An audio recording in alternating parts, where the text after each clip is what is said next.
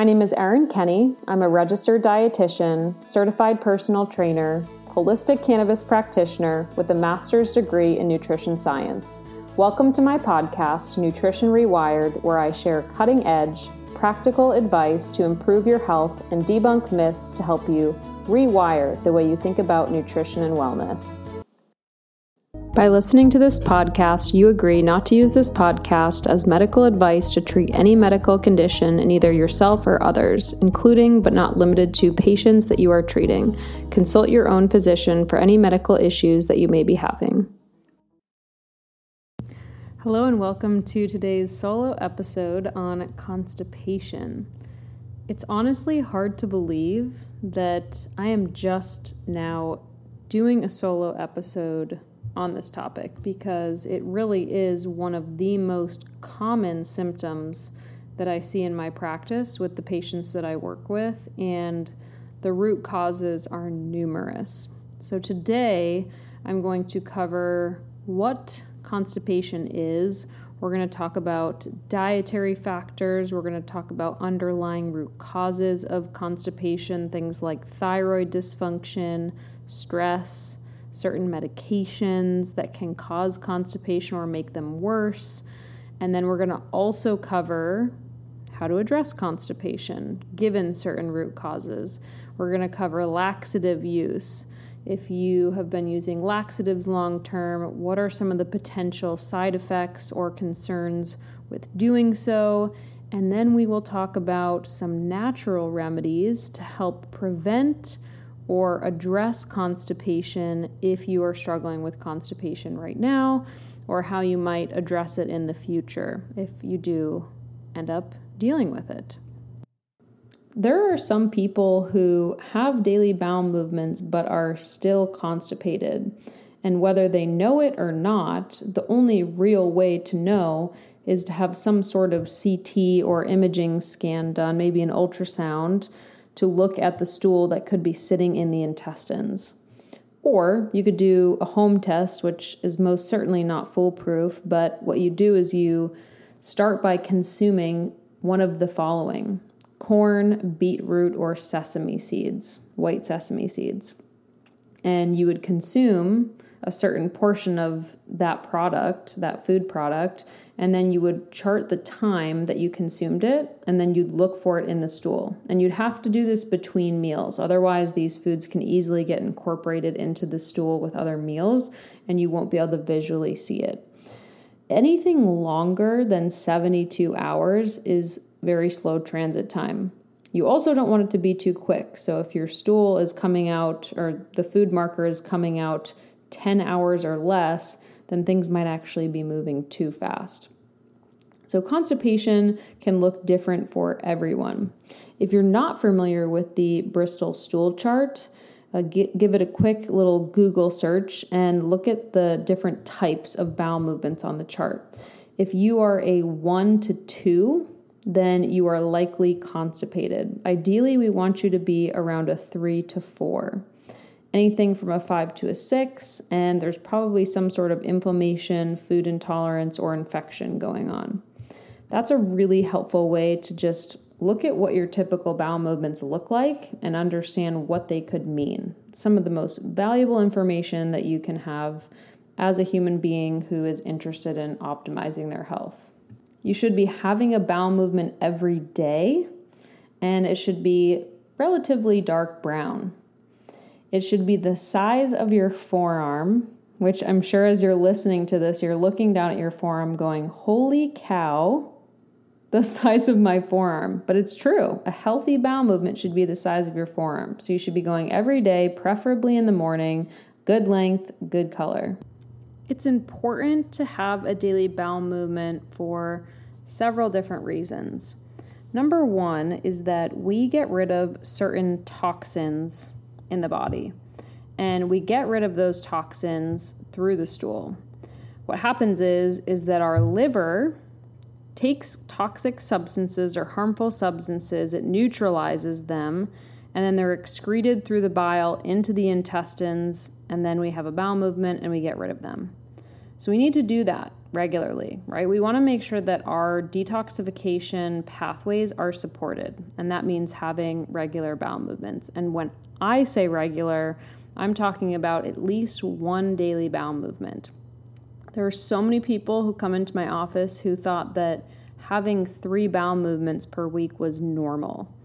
And while it might be common, you probably aren't going to feel your best if you're only having 3 bowel movements per week. The other positive of having regular bowel movements is that you physically feel better, right? If you aren't having regular bowel movements and things are just sitting in your digestive tract, that can lead to fermentation and production of gas. So you're going to feel more bloated, you're going to have more gas, maybe even more foul-smelling gas, and you're just going to feel physically uncomfortable. In addition to those 2 things, it's also a sign that you are eating enough. And I stress this because underfueling is a very common reason for constipation. Simply put, what goes in must come out.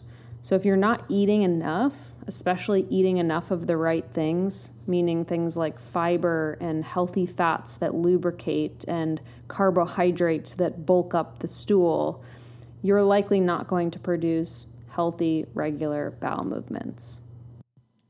There are several different types of constipation. The first one we're going to talk about is acute constipation. So this is short term. It's often related to recent changes in diet. Maybe you've been traveling, medication use, or some sort of specific life event or illness. Starting with diet, there are certain dietary changes that I often see contributing to constipation. The first one is a low carbohydrate diet. And this is very popular when patients are pursuing weight loss. They're reducing their total carbohydrate intake. And what happens is that they're really reducing their overall fiber intake because a lot of these carbohydrates, things like sweet potatoes, lentils, oats, brown rice, these foods contain really great sources of fiber that help to feed the beneficial bacteria in our gut and add bulk to the stool. A second diet that's very popular that can lead to constipation is a gluten-free diet. Now, gluten-free diets can absolutely change the game for some of my patients, especially if they have chronic constipation. Sometimes having a gluten sensitivity or some imbalance that's causing you to be reactive to gluten can contribute to constipation. So sometimes these diets can be really helpful or necessary with patients with celiac, for example. However, a lot of the gluten-free alternatives, things like breads, pastas, pastries, wraps, they're made with very low fiber flours, things like white rice or potato starch, and these are low in fiber and they can also just really bind you up. So if you started a gluten-free diet or a low carbohydrate diet, think about really increasing your intake of things like lentils, oats, chickpeas, black beans, sweet potatoes. These foods, even if they're just in smaller amounts, can really help to prevent constipation. If the acute constipation is associated with a medication, you're obviously going to have to speak with your physician to discuss potentially alternatives for that medication. Some examples of medications that I see in my practice a lot that cause constipation or contribute to it. Number 1 is iron. So a lot of people are aware that iron can cause digestive upset, but we don't often know how to address this. So maybe your iron levels are low and you need to get them up, and a supplement is the best course of action. Take a look at iron bisglycinate. This is a form of iron that is typically less constipating, and you can also try to divide your dosage and take a less dosage throughout the course of the day. The other one is calcium. So calcium, especially calcium carbonate, has been shown in research to really contribute to constipation, and this could be due to several mechanisms, but we know that it can cause some alterations in the gut microbiota. Another medication that is very common and very important is SSRIs, so selective serotonin reuptake inhibitors. Now, this is a class of medication commonly prescribed for things like depression, anxiety, and other mental health conditions. And it works by increasing levels of serotonin in our brain. And if you've listened to the Gut-Brain Connection podcast or Nutrition and Mental Health, we've talked about how serotonin can also have effects on other parts of the body, including our gastrointestinal system. So research has shown that clinical observations have suggested that SSRIs have been able to delay gastric emptying, especially ones like fluoxetine and sertraline. And then we've also seen research showing that they have been able to include symptoms like constipation and diarrhea, nausea, vomiting, which if you look at the label for pretty much any medication, you're often going to see some disturbances in gastrointestinal symptoms with anything that you're taking. So, of course, these medications can be really important for you to take. So you should never just stop taking a supplement that's been prescribed to you or that you're taking for a specific health reason. But these are just some things to start looking at if you've started a new medication and you've noticed this recent change in your bowel movements.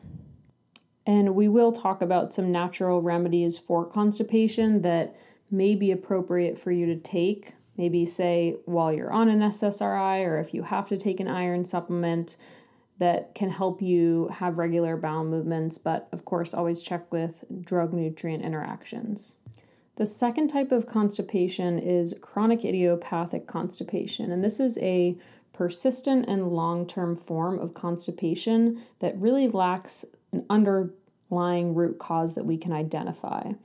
Basically, we see infrequent bowel movements, difficulty passing stool, feeling like you're not completely emptying. I hear that very often. Having these symptoms long term. And there's many reasons for chronic idiopathic constipation. One of them could include stress, having issues with the vagus nerve or vagal tone. So we have this gut-brain connection through the vagus nerve, and that's just one of the many mechanisms which the gut is connected to the brain.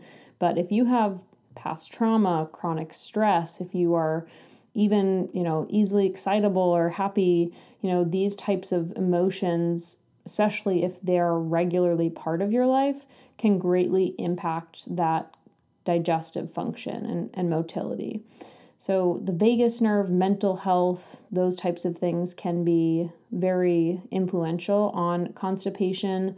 Also, things like dietary changes, not eating enough fiber, not drinking enough water, and then we'll talk about some lifestyle stuff at the end. So when we look at chronic idiopathic constipation, we kind of start with the foundational things, and then we might even go in to look at certain neurological complications, things like nerve damage, which could be due to things like Lyme disease or spinal cord injuries that could be causing this chronic constipation. And then we have functional constipation. So this type of constipation is due to slow movement of stool through the colon or impaired evacuation due to factors like pelvic floor dysfunction or improper muscle coordination during bowel movements. And we might see functional constipation for many different reasons. Maybe you've given birth, maybe you've been using laxatives long-term. This long-term laxative use can actually create some issues with the pelvic floor muscle. And then it's kind of a double-edged sword where if you have hard stool or a large volume of stool sitting in the bowels for a long period of time, it can cause the muscles around your digestive organs to become weak or fatigued. And a pelvic floor therapist is really the best person to work with if you are suspecting that it could be due to that.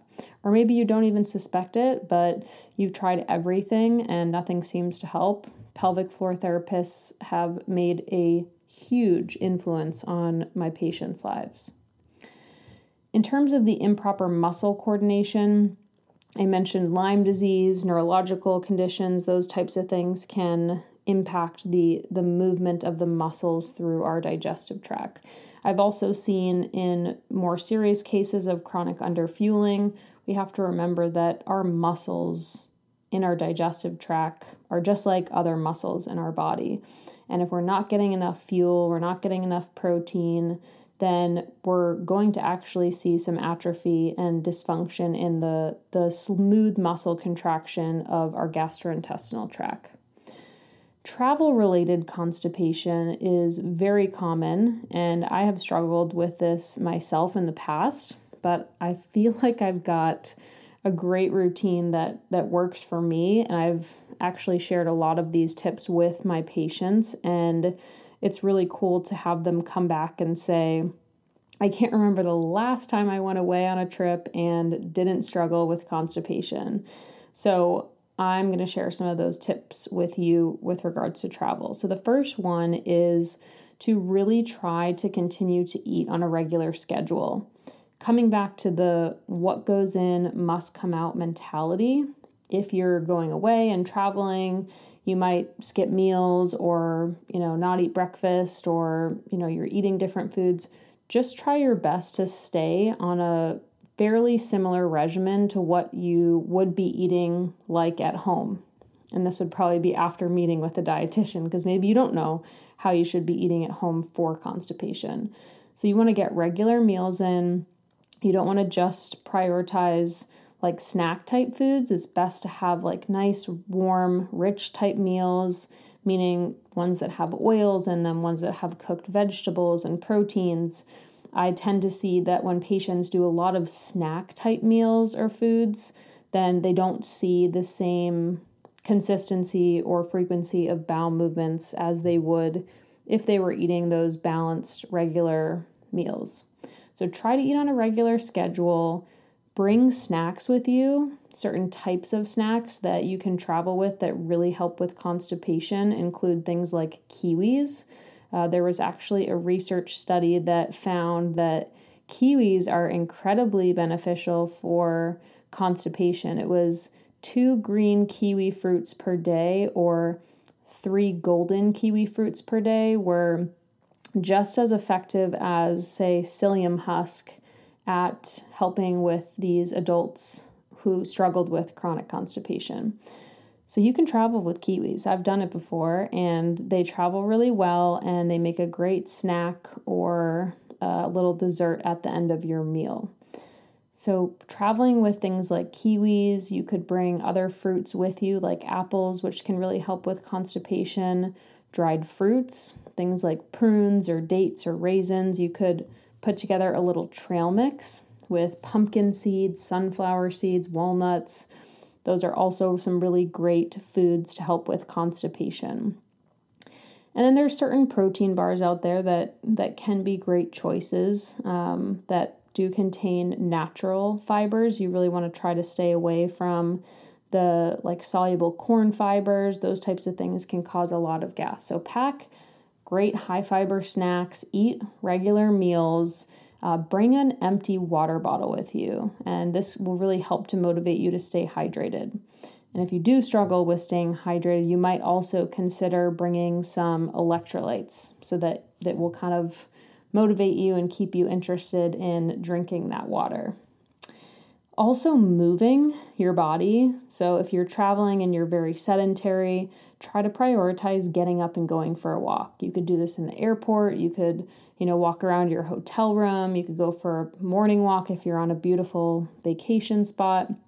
So just trying to move your body in some way that is maybe gentle if you're someone who experiences a lot of stress being out of your typical environment, which is something that can also cause constipation when you travel. Time zone shifts. So if you're switching time zones, really just do your best to continue to eat at regular intervals and get adjusted to the new time zone as quickly as possible. So even if you're not hungry at that time because it's not your typical time to eat, just try to eat when that typical new time would be. And that should help you also maintain that regularity. If all else fails, there are some natural things that I personally always bring with me. I bring my probiotic, which can act as a natural prokinetic. I take a broad spectrum probiotic every day that really helps to support regularity, immune function. I also bring magnesium. I prefer a blend of magnesium citrate, magnesium glycinate, so that I get some of the benefits for bowels, but also sleep and stress. And then you could also think about bringing certain fiber supplements that we'll talk about in a little bit, but like a little baggie of psyllium husk or sun fiber is one that I really like to have clients take that's low FODMAP, as is psyllium. Psyllium is low FODMAP as well. But you could bring those kind of as a way to just support your body if you know that you're someone that's prone to the challenging travel constipation. And of course, it's no fun. You want to be able to enjoy your vacation and feel really good. The next type of constipation is secondary constipation, and this is a result of an underlying medical condition or certain medications. So we already talked about SSRIs. There's other medication like opioids that can slow down motility and cause changes in the gut microbiota. Some specific examples of underlying medical conditions that I often see in my practice include hypothyroidism, neurological disorders like MS, diabetes, and also having any sort of autoimmune or inflammatory type condition can also alter the motility in your stomach. So those types of things, need to be taken on a case-by-case basis. We're looking at root cause, we're looking at inflammation, we're looking at blood sugar balance, all of those things when it comes to addressing secondary constipation. And then we have pregnancy-related constipation. So if you're listening to this and you've been pregnant before, you probably understand that there is a growing baby in your uterus, and this is putting pressure on your intestines. You might be taking an iron supplement if your iron is low. You might be taking a calcium supplement if you're in the trimester where you're growing your baby's bones. So there's a lot of different things that can happen during pregnancy, and there are not too many options during pregnancy because there are so many contraindications with certain herbs, but things like magnesium and psyllium, these have been shown as far as my research to be safe when you are pregnant. So there are options in addition to, eating enough fiber, trying to move your body, staying hydrated, those types of things to help keep you comfortable. There are also hormonal changes that outside of pregnancy can impact motility because we have these receptors in our gut for estrogen, progesterone, testosterone, and all of these hormones can elicit changes in the motility that we have. So if you have, for example, if you're a menstruating female and you notice that you get more constipated right before your period, that's because you have this massive surge of progesterone that is slowing down motility in the gut. So you can even just think of that in the sense of your monthly cycle, if that's applicable to you. And you can see that those hormonal shifts can change the motility of your gut. Now, if your hormones are imbalanced, so maybe you are dealing with, estrogen dominance or low estrogen or low progesterone, you're almost always going to see changes in digestion during this time. And this also goes for menopause. So the goal with that is, again, addressing the root cause. We want to try to balance the hormones so that we don't have these dramatic swings in motility. And on the other side of that coin is the conversation of how constipation can impact our hormones, right? So if you are not having a daily bowel movement, at least 1 or 2 bowel movements per day, then your liver is basically metabolizing estrogen. It's sending it to the stool to be excreted. And because it's not, it's going back into circulation, which can contribute to estrogen dominant type symptoms.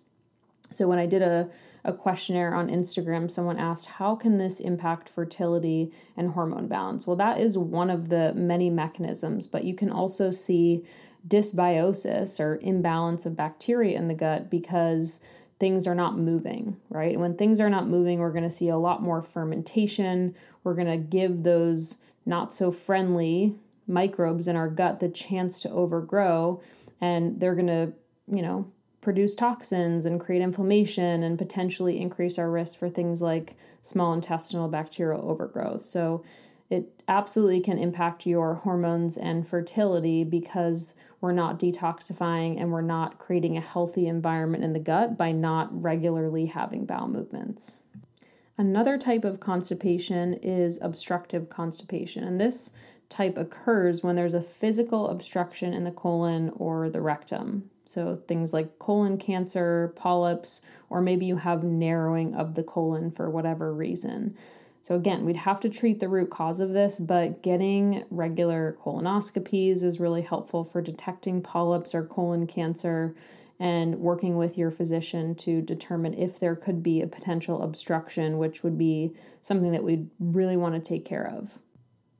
There are several different types of laxatives, and they all function in different ways.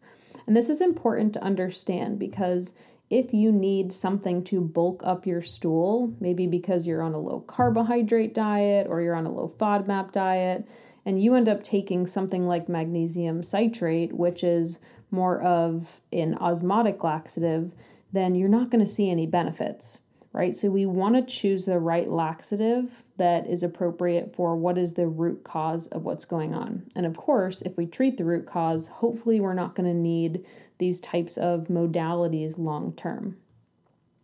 The first type is bulk laxatives. So these are known as fiber laxatives. And they're known as this because this is what fiber does. This is what the carbohydrates do. They work by adding bulk to the stool. By adding this bulk, you stimulate the natural movement of our intestines to have a satisfying, healthy bowel movement.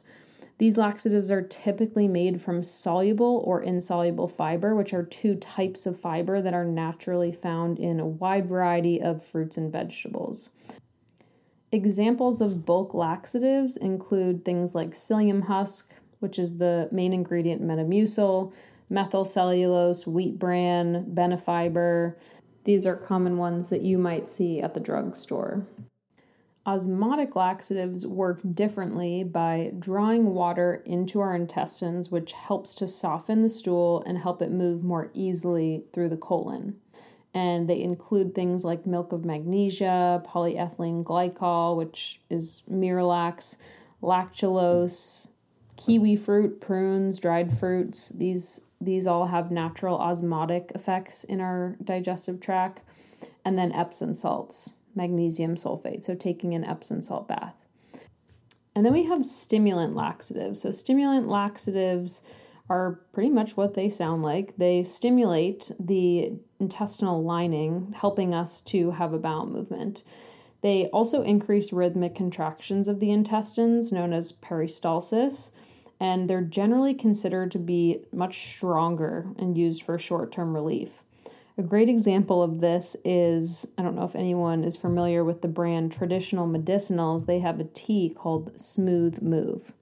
And I would argue that when I hear my patients' experience of how they feel when they take Senna, for example, it's not very smooth. It's pretty abrupt, and they are triggered to have to go to the bathroom pretty quickly. Not right after drinking it, but when it actually gets into the system and works as a stimulant. So some examples, as I mentioned, Senna. Castor oil can also be a stimulant laxative. Dulcolax is another over-the-counter. And then Sagra de Cascara, which was new to me. I had that as a request from an Instagram poll for someone who was asking me to review this.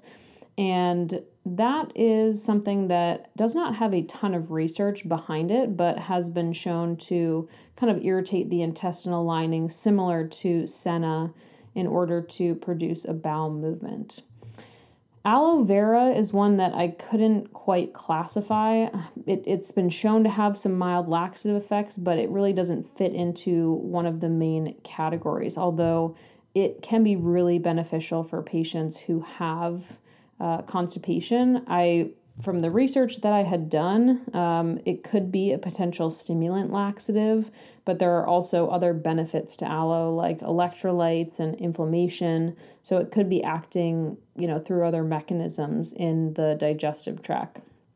And then probiotics, which are not laxatives themselves, but there are some specific probiotic strains that have been able to directly improve bowel movements and overall digestive function through many different mechanisms, which I'm not going to go in depth into here, but they can have that prokinetic effect where they're just helping to stimulate bowel movements, but they can also help to reduce inflammation, improve immune function, improve the integrity of the gut lining.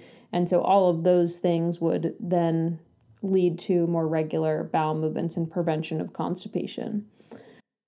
When we look at the research with probiotics and constipation, or honestly, probiotics in general in research, it's really important not to get too hung up on individual strains.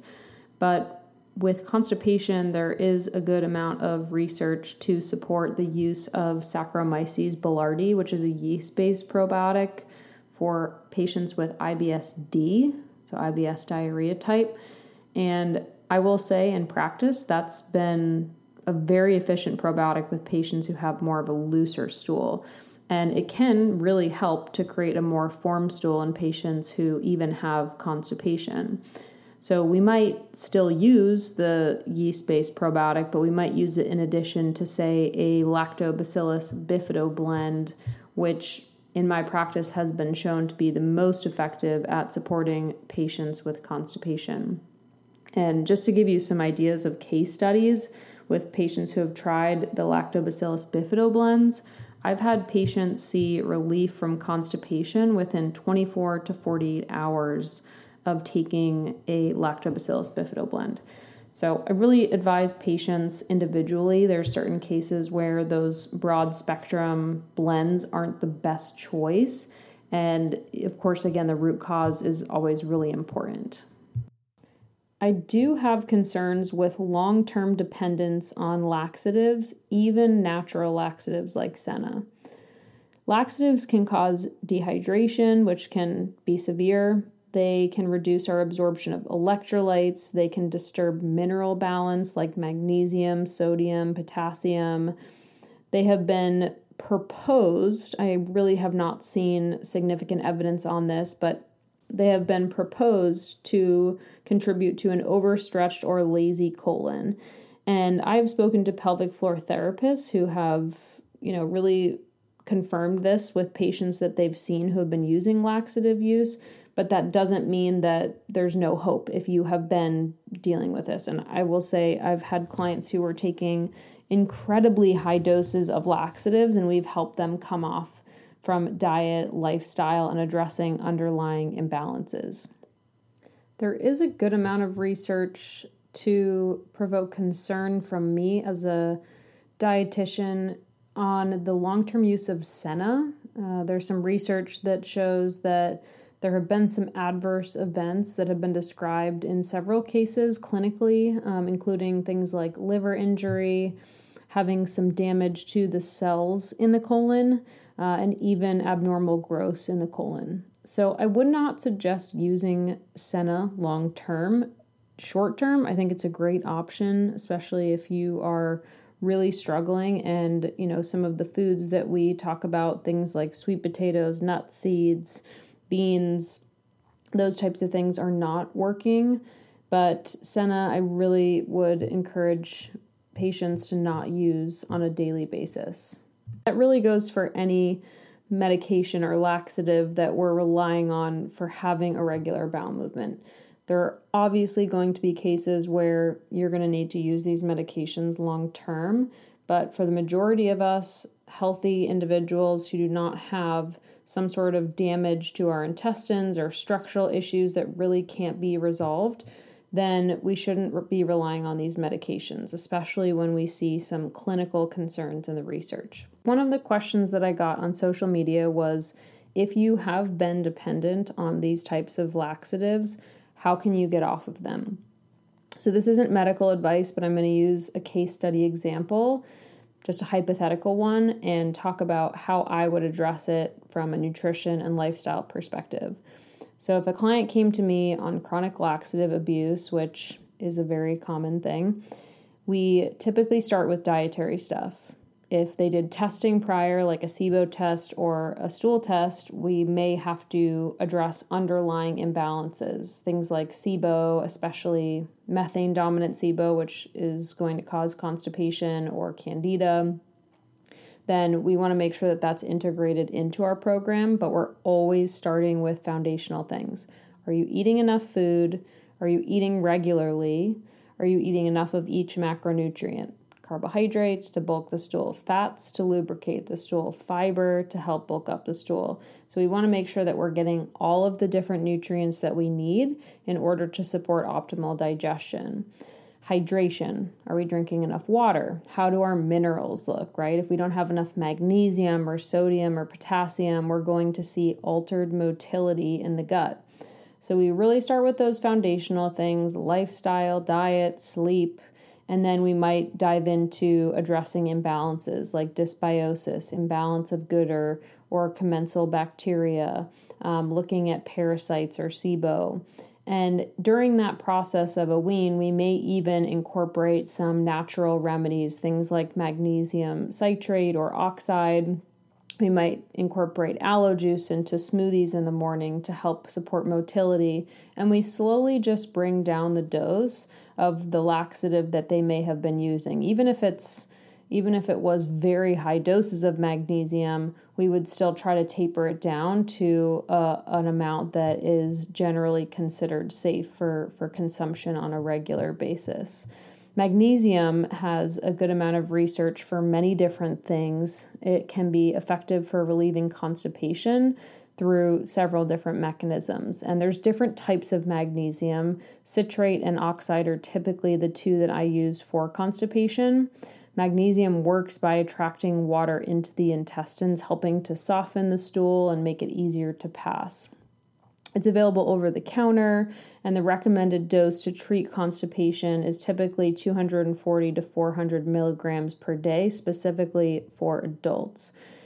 More than this, I wouldn't recommend taking more than 3 to 400 milligrams per day based on the research that I've seen. But of course, you always want to speak to your healthcare provider and make sure that you have an individualized approach.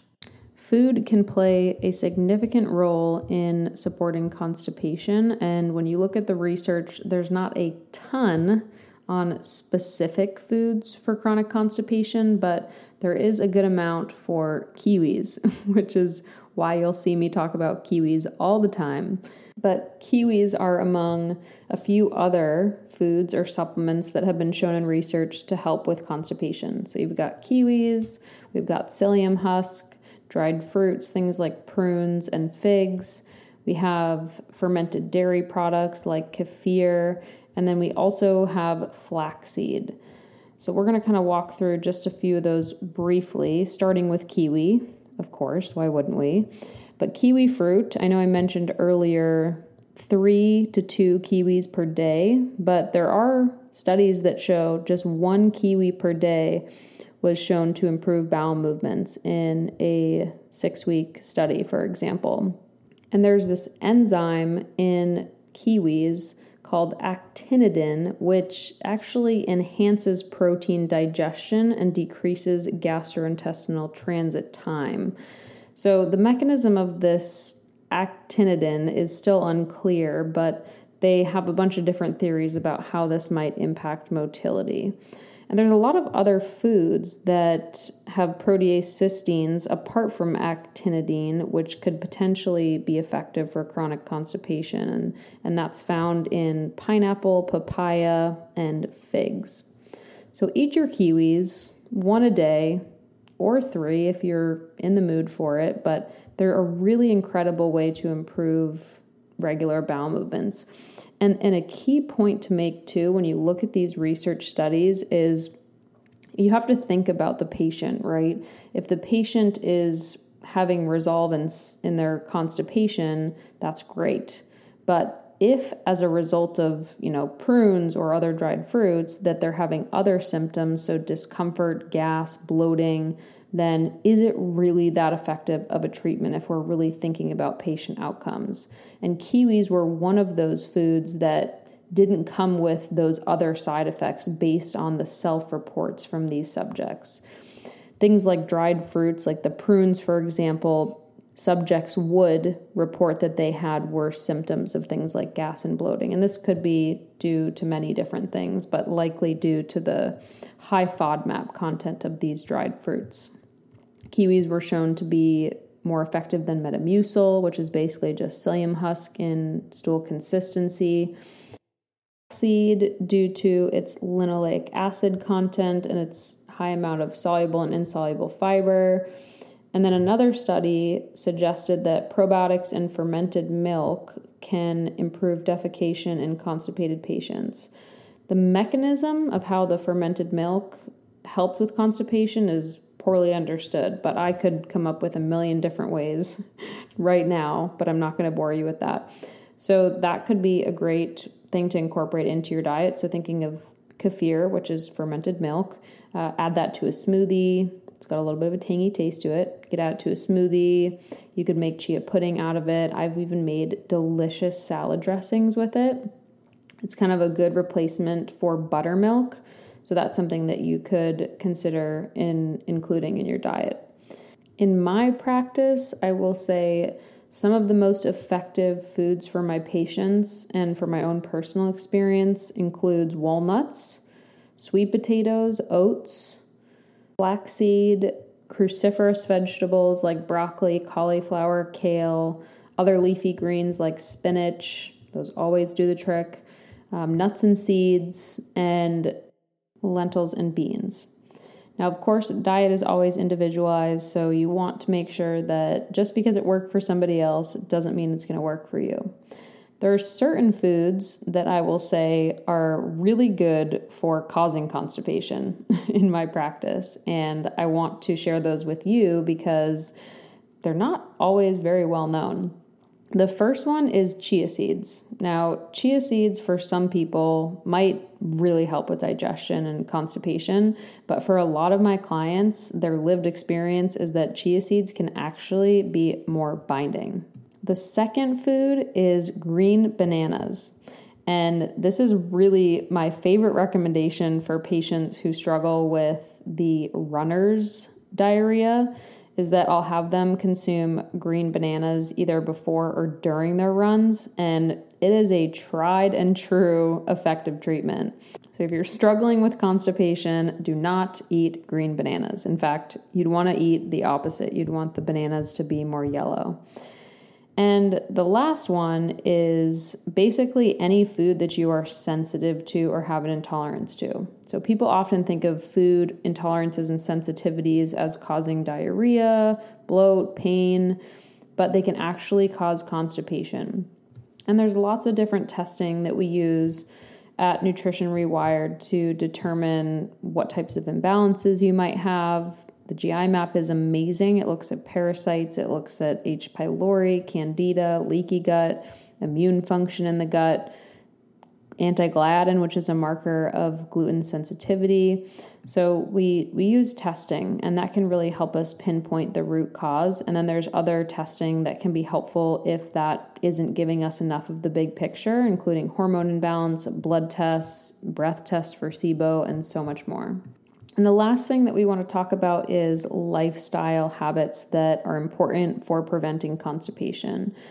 Alcohol is a big gut irritant, and it can also interfere with metabolism of certain hormones and toxins in the body. So reducing your alcohol intake is number one. Number two is making sure that you are not constantly stressed.